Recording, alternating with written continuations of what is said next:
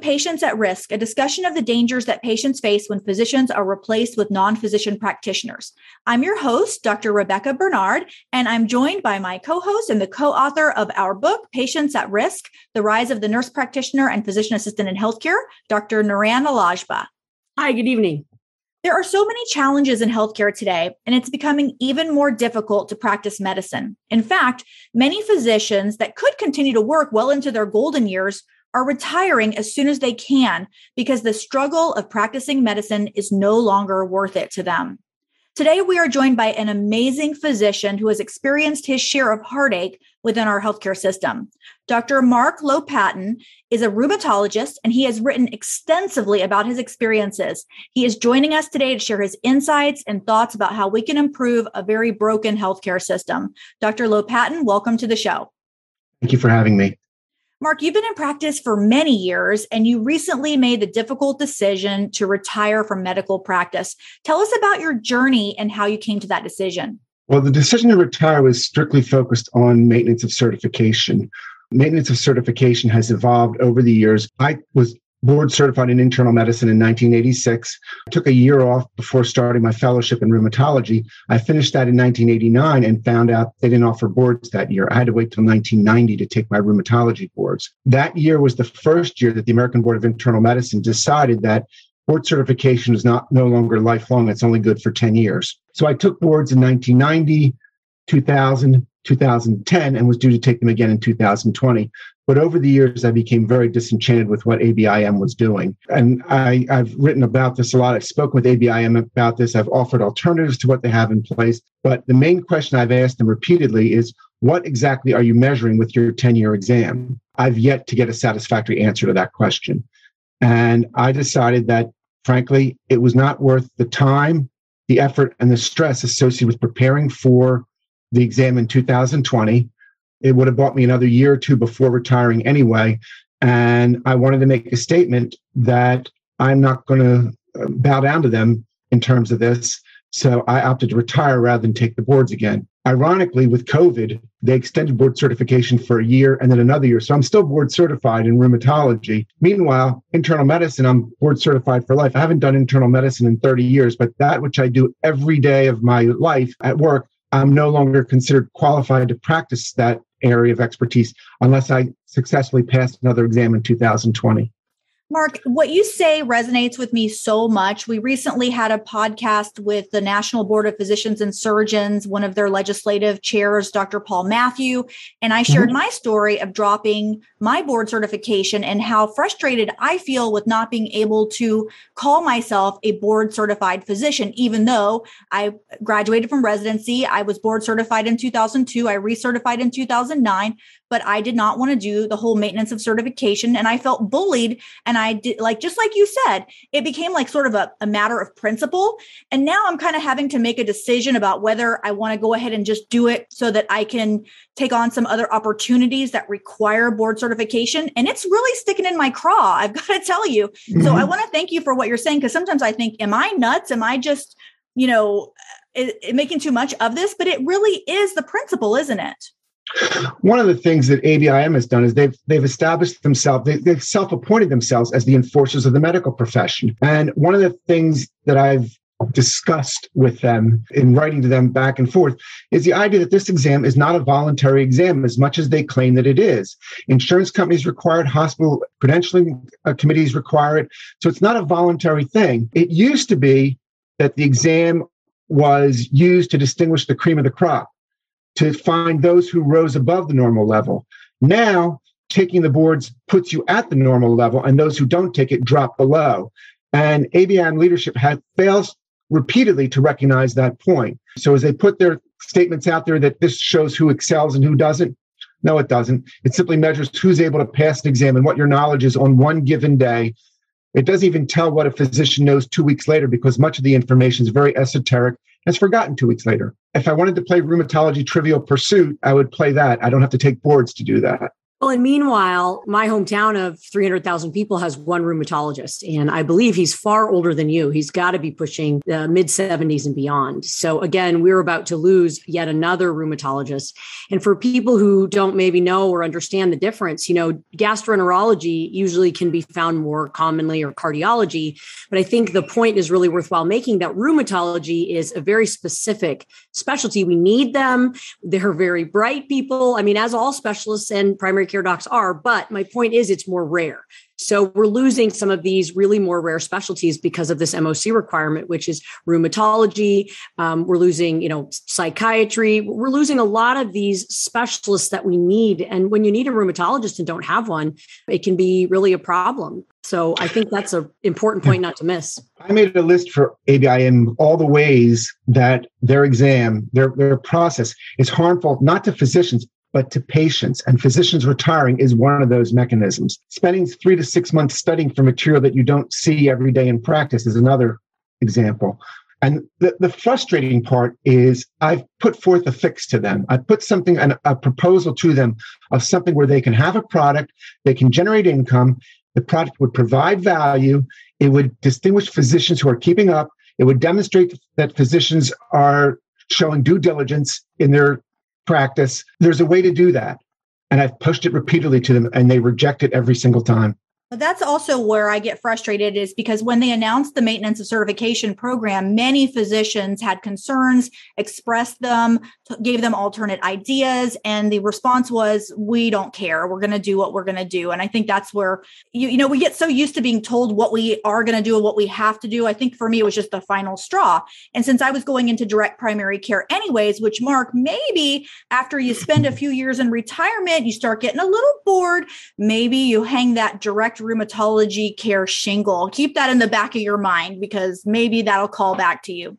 But I want to talk about some of the other challenges, because really, Mark, you have been through some of the things that physicians fear greatly, and some of the reasons that doctors a lot of times don't want to practice medicine. You came through them well, but you faced a lot of adversity. And I want to talk first about the lawsuit, the frivolous lawsuit that you faced.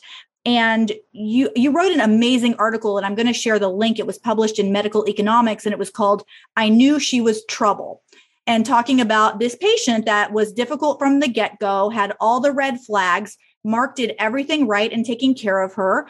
And in fact, he took her back as a patient after she left him because of an insurance change. And then he tried to get her off of medication that ultimately caused her harm. And yet he got named in the lawsuit, and his attorneys basically persuaded him to settle. Mark, talk about how that experience impacted you. Let me go back before that, because there was another lawsuit that was right before that, where I saw a woman with musculoskeletal aches and pains. She had fibromyalgia. As part of our routine intake, I asked her the question, do you suffer from headaches? She told me no. I saw her 4 times. Her primary care doctor had started her on Elavil, and she did well with it. There was nothing I needed to do. And about a year and a half later, I received a summons, papers, suing me for failure to diagnose her meningioma. So I was basically sued for failure to diagnose an illness outside my realm of expertise by a patient who denied the cardinal symptom of that illness, despite the fact that I specifically asked that question. That lingered on for 2.5 years, that lawsuit. It was ultimately dropped. The ironic thing about that lawsuit is shortly after it was dropped, Pennsylvania legislature put forth regulations that if they had been in place, the lawsuit would never have happened. And that's true with all my legal action. Every single legal action that I've experienced, something happened after the case that if it had been in place at the time of the lawsuit, I would not have settled. The case would not have gone through. The lawsuit you're talking about was, again, another young woman who presented with musculoskeletal aches and pains, diagnosed her with fibromyalgia. I was a little leery of her. She was a nurse. She had a notebook full of records. She was a little bit sullen, and I describe all this in the article. But we established some semblance of rapport. And then at some point, she developed a loss of hearing. She went to see an ear, nose, and throat doctor who diagnosed her with autoimmune sensory neurohearing loss and started on prednisone 60 milligrams. He referred her to another rheumatologist in Philadelphia who only saw her once, and then she came back to me because of insurance problems. I called the ENT doctor, verified the diagnosis, and learned that I was not very familiar with autoimmune sensory neurohearing loss. He said, steroids treat it, you don't treat steroids, the threat exists for permanent loss of hearing. So I had her on steroids and she began to complain of increased musculoskeletal aches and pains, but she'd had aches and pains for 10 years, difficult to determine. I began to wean her off the steroids. And at one point she described specifically knee pain, separate from the other aches and pains. I ordered an MRI of her knee and it revealed avascular necrosis, which is one of the side effects of steroids. To make a long story short, she saw an orthopedic surgeon, had multiple MRIs ordered, and was found to have avascular necrosis of multiple joints. She required surgeries, she required opioid treatment, and I was named in the suit simply because I was the treating physician. I had weaned her off the steroids. It took me 5 months to wean her off steroids, which, as a comparison, if you think about temporal arteritis, which is a condition that affects vision in rheumatology patients, usually we treat patients for a year to 18 months with steroids.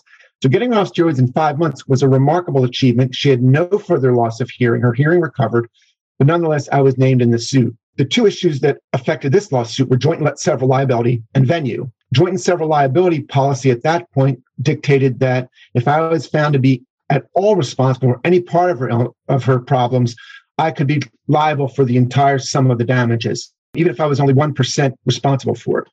So that threatened my personal assets, my home, etc.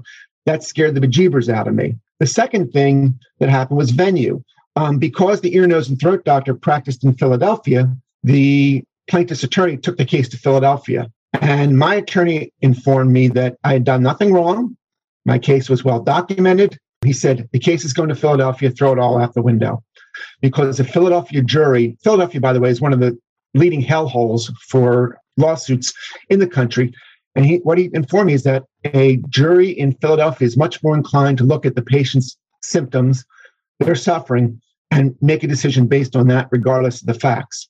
It was the first time that I learned that the facts did not matter. And a later case, I used that as the title of the article that I wrote when I wrote about it. But in any case, I had to make a decision whether or not to settle this lawsuit, knowing that I had done nothing wrong, versus fight it, recognizing that if I lose, I can lose big. I was young, I was naive, I was scared, and I opted to settle. I knew nothing about the medical legal environment. I got an education there. I've gotten further education since then. I would not settle the lawsuit if it happened today. But back then I settled. That was a problem because, as I wrote, how do I look my children in the eye and tell them to fight for what's right when I'm giving in? And I struggled terribly with that. And I required counseling to help me get through it. And it was an ordeal. You know, how did you feel essentially after, I mean, not afterward, I guess, but did it change your love of medicine? Because a very similar thing happened to my dad. And back then they didn't even have to get your permission to settle. To make matters worse, they didn't need the doctor's permission. And he was sued about a vaccination, actually the oral polio vaccine. And I remember we appeared in the newspaper on the cover and they split the page. And his defense was sort of like, look at my 4 kids. I gave them the same vaccine I gave this other child. And what happened is the woman had some neurologic difficulties, and the adult neurologist put down on the differential, it could be polio because, her child, whatever it was, had, just had the polio vaccine. It ended up not being polio. It ended up being MS, but she sued the hospital. She sued my dad. She sued the people who distributed the vaccine. And essentially the insurance company settled the case. You didn't have to get the doctor's permission. Mm-hmm. So they just said, hey, it's going to cost us $10,000 to defend it. Here you go, take it or leave it. And she took it. And so I know he really struggled, and number one, it changed the way he practiced medicine. Number two, this business of she was trouble or he was trouble. I don't want to be biased in that regard, but he said the same thing, something very similar to me about the moment those little hairs on your neck go up about a patient, that it just something doesn't make you comfortable. You need to just ask them to find a new doctor. It's not a good match. And I'd like to hear from you what you think about how it changed you. The first thing is, I began to play the what if game. What if something goes wrong with the next patient? What if this patient decides to sue me? What if they have an adverse reaction to a medicine? And what happened was I began to look at patients as adversaries as opposed to people that I was trying to help. And that's one of the reasons that I required counseling to get through it. Ironically, about a month or two after I saw this patient, I had another patient referred to me for autoimmune sensory neurohearing loss. They wanted, and she was on steroids, and they wanted an opinion regarding immunosuppressive agent. I saw her and I said to her, I'm very sorry. I can't take care of you with that diagnosis. It was too emotionally draining for me. And I turned her away. I referred her to one of my partners, but it was emotionally too troubling for me to be able to take care of this patient strictly based on the diagnosis she had. Wow. I want our listeners that are out there hearing this. First of all, Mark gave us some really important advice, which is get help, get counseling. The reality is that most of us will face a lawsuit at some point in our career, and it is emotionally draining. And I think, Mark, did you feel like you were the only one it ever happened to? Did you feel very isolated and alone? Oh, that's a very common feeling because you're not allowed to talk about it. All my partners knew was that I was getting sued. I couldn't share the case with them. You can't get comfort from anybody else on it. You can't share the burden. And one of the things I did, this is what spurred me on to become political in the first place.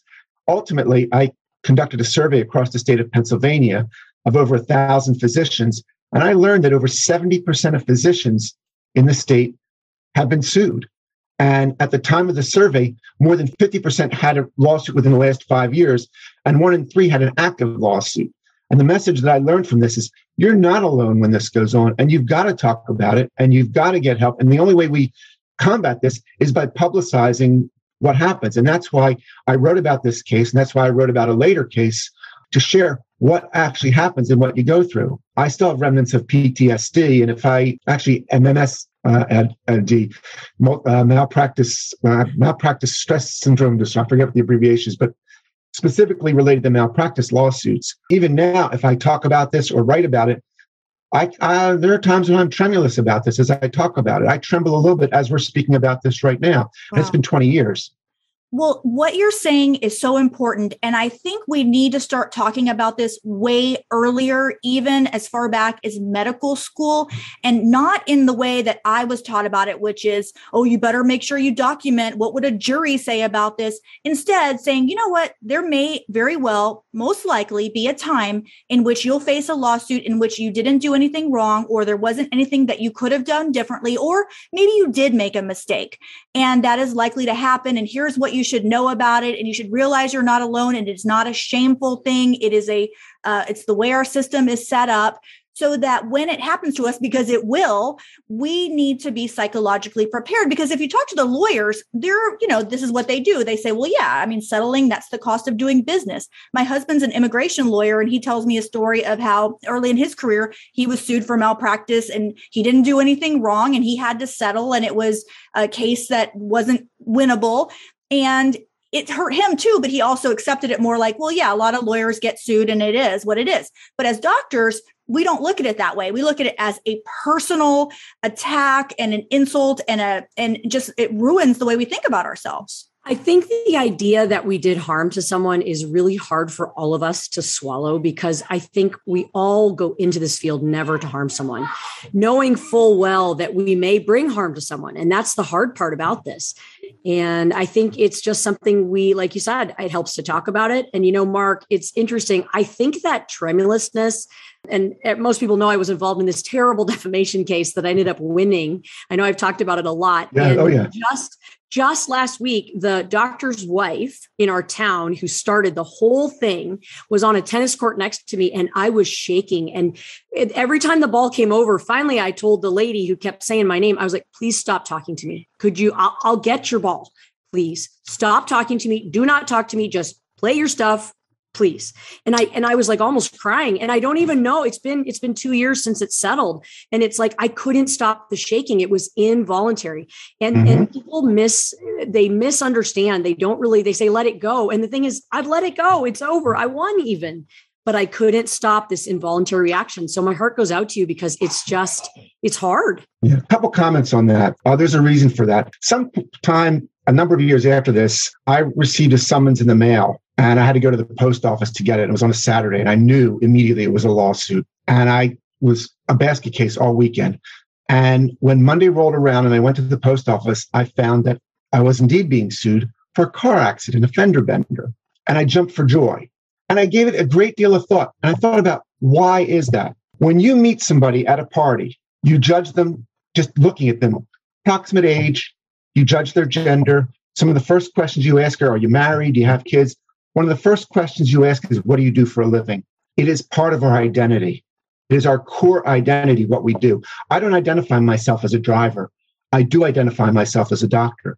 So when someone attacks me in that arena, that's the reason that it's so personal and so heartrending to be sued.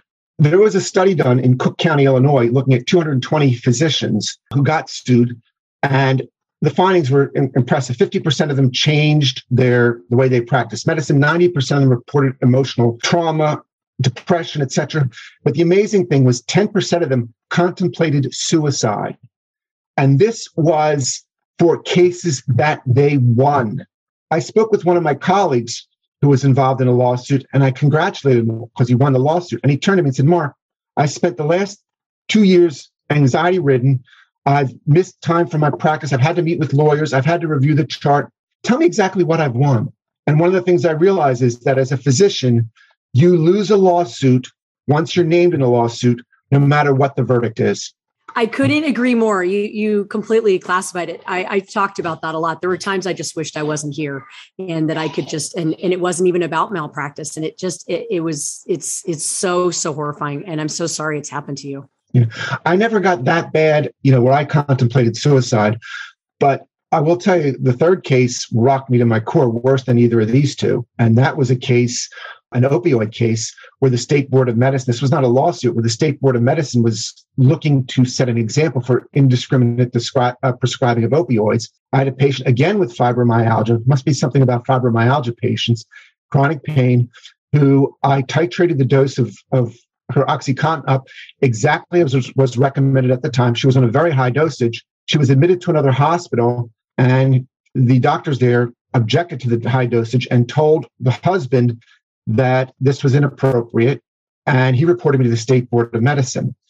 The State Board of Medicine, wanting to set an example for me, hired an expert witness who gave fraudulent testimony. And this expert witness had 1 year of family practice residency, internship in the 60s, no residency, no training in rheumatology, and he made his living by giving expert testimony. I put the word expert in quotes. There was a legislation that was put forth in 2002 before this that required certain criteria for expert witnesses. The State Board of Medicine declined to follow those guidelines. Had they followed those guidelines, this person would not have been eligible to testify.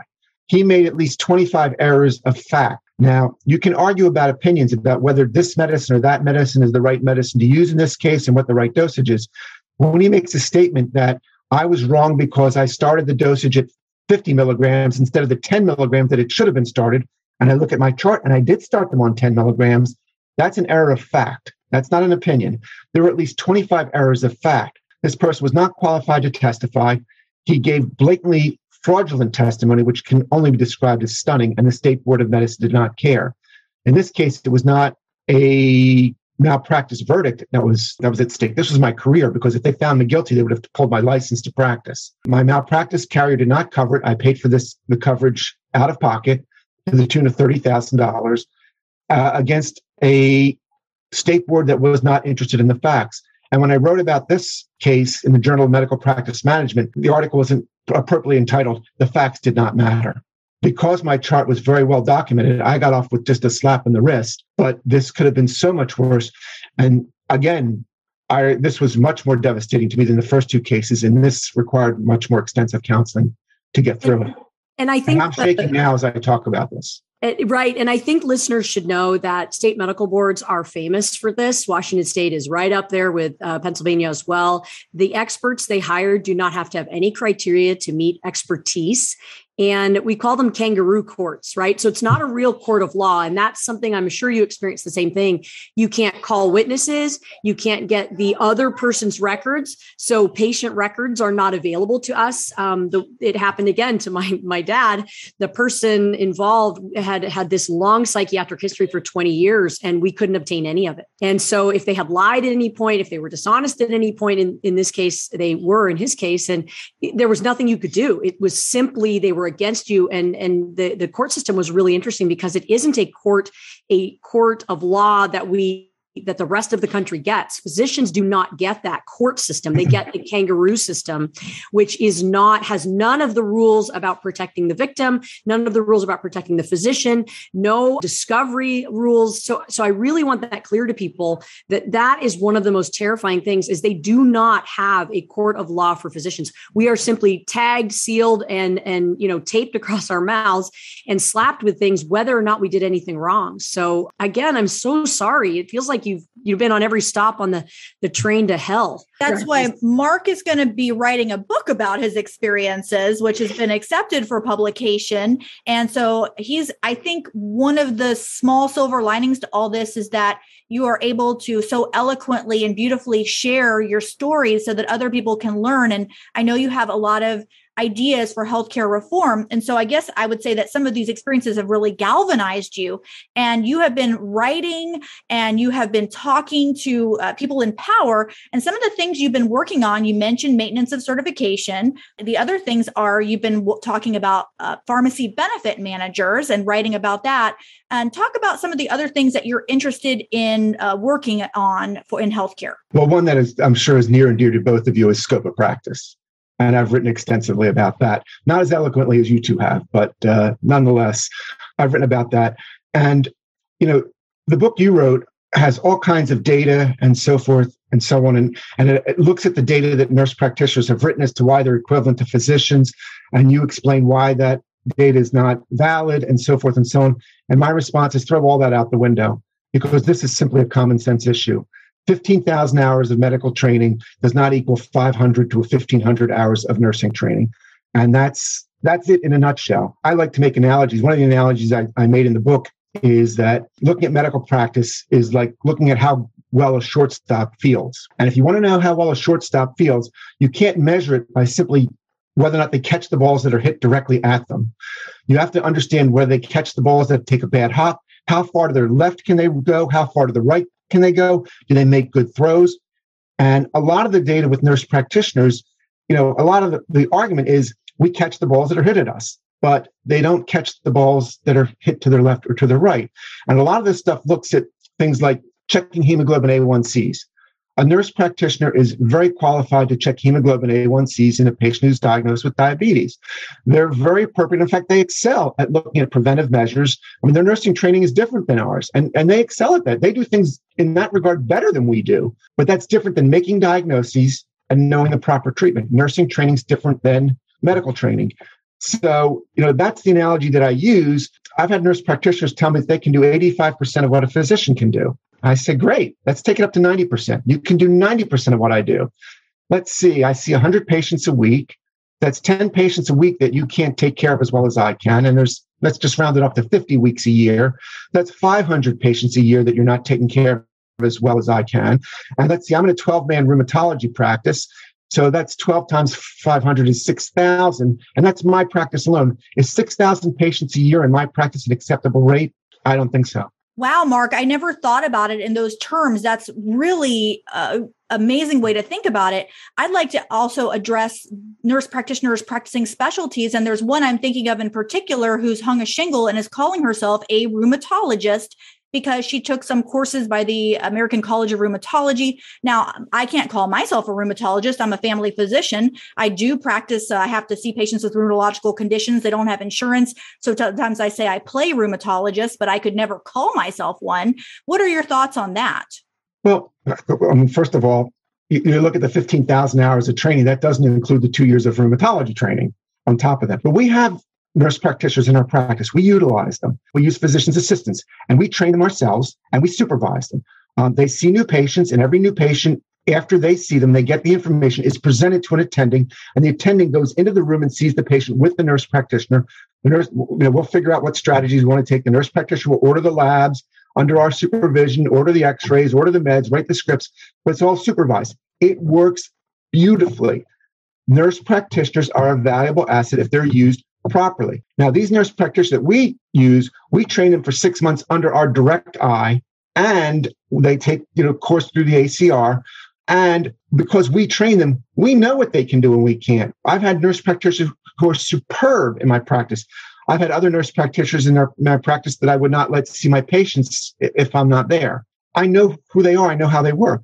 So that's supervision. And that's one of the messages that I hear with regard to scope of practice that I object to, is the idea that nurse practitioners are worthless, nurse practitioners serve no purpose. That is absolutely not true. They play a very vital role if they're used properly.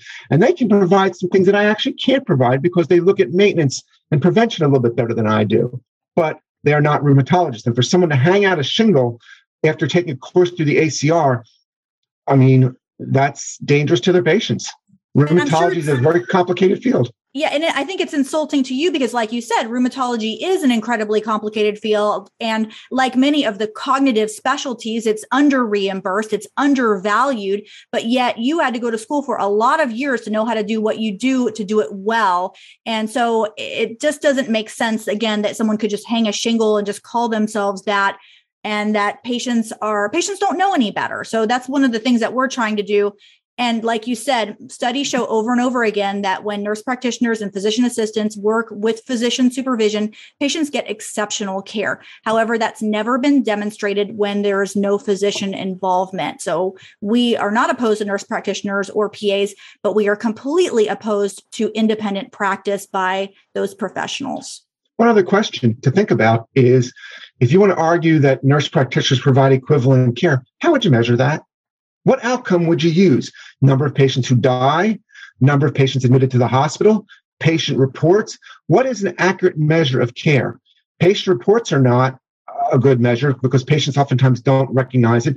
Outcomes may not be. I tell the story in the book about two patients who both had lupus. One of them followed what I did to the letter, and one refused to do what I said, saying, God will save me.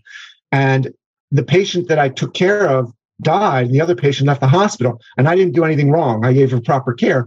So the point is, there's a lot of variables beyond the care you provide that come into place. You can't just look at outcomes in this. You can't rely on patients. What do you measure? How do you determine that? It's not measurable. You got to rely on the common sense. 500 does not equal 15,000. Yeah, I completely agree. I agree with Rebecca wholeheartedly that nurse practitioners have a lot of value in our system. And I just think that it needs to, the use of non-physicians in the system needs to be really looked at closely and standardized. So I can't emphasize enough how much standardization is important. Tell us about your book. Well, the book, I describe the evolution that you're hearing. I mean, basically in the year 2000, I was completely oblivious to healthcare politics. I didn't know what a Democrat was. I didn't know what a Republican was. I didn't know what a liberal was. I didn't know what a conservative was. I knew nothing about any of this. And getting sued caused me to become political. In the beginning, with regard to tort reform and defensive medicine, and I did a lot of stuff there. I also got involved in organized medicine through my county medical society and ultimately on the board of the state medical society. So I became very involved in that. And then some other issues began to pop up, like maintenance of certification and prior authorization and pharmacy benefit managers and venue and surprise billing and lack of transparency and facility fees and hospital costs and so forth and so on. And slowly I've evolved to become very active in grassroots as well as organized medicine. What I describe is I've got a foot firmly planted in both venues. But the book describes my journey from being someone who was totally involved in sports, and there's sports analogies in there. That was my focus, how I went through medical school, some of the stuff I learned in medical school that I would use later in residency, some of the things that happened to me in residency that were unfair, some of the stories there. I'm convinced that the only reason that the VA exists for residency is so that you have stories to tell later on in life. I think we all have those VA stories. Yeah. Yeah. And I do. And I describe my evolution and what happened. And then ultimately getting to the end of the story is retirement and the messages I learned as I reflect back on my career. And the main message is that medical care needs to be a human interaction between a physician and their patient, not a business or commercial transaction between a consumer and a provider. And by the way, I do get into the issue of the word provider. I talk about that extensively, including the issues with Nazi Germany. And I am Jewish, so I can speak to that. And my wife is a Holocaust scholar. I can very much speak to that issue, but how provider was used in Nazi Germany and how it is used currently to devalue physicians. And I've written articles on the devaluation of physicians. But in the end, I realized that in retirement that I've gotten a lot more from my patients than they've gotten from me because they've allowed me to be with them. They've allowed me to share their lives with them. In the book, The House of God, which is one of my favorite books, Samuel Shem describes the art of medicine is the art of being with the patient, of validating them and sharing their journey with them, more so than writing the right prescription or making the right diagnosis. And I learned at the end of my career as I retired that my patients allowed me to do that. I tell the story of one patient who I met at 25, single working. She met a guy, she got engaged, she got married, she had her first kid, she had her second kid, and I took care of her for 25 years and shared her life with her. I shared the joys, I shared the heartache. but I was there with her. And that being with the patient is the art of medicine. And that's what I learned from my patients. And that's why I say I've gotten more from my patients than I've given to them, because I've gotten that realization. And if you can make a difference in one patient's life, it's as if you've saved the entire world. And I've had the opportunity, fortunately, to do that many times in my career. So I feel very much blessed by my career. I don't think we can say it any better than that. Thank you so much for sharing that. When your book is published, we absolutely want to invite you back. And thank you so much for being with us and sharing your story. We'll have some links to some different articles that you've written. And if you'd like to learn more about this topic, we encourage you to get our book. It's called Patients at Risk: The Rise of the Nurse Practitioner and Physician Assistant in Healthcare. It's available at Amazon.com and at Barnes & Noble. Please subscribe to our podcast and our YouTube channel. It's called Patients at Risk. And if you're a physician and you'd like to advocate for physician-led care and truth and transparency among healthcare practitioners, please join our group, Physicians for Patient Protection. You can find us at our website, physiciansforpatientprotection.org. Thanks so much, and we'll see you on the next podcast.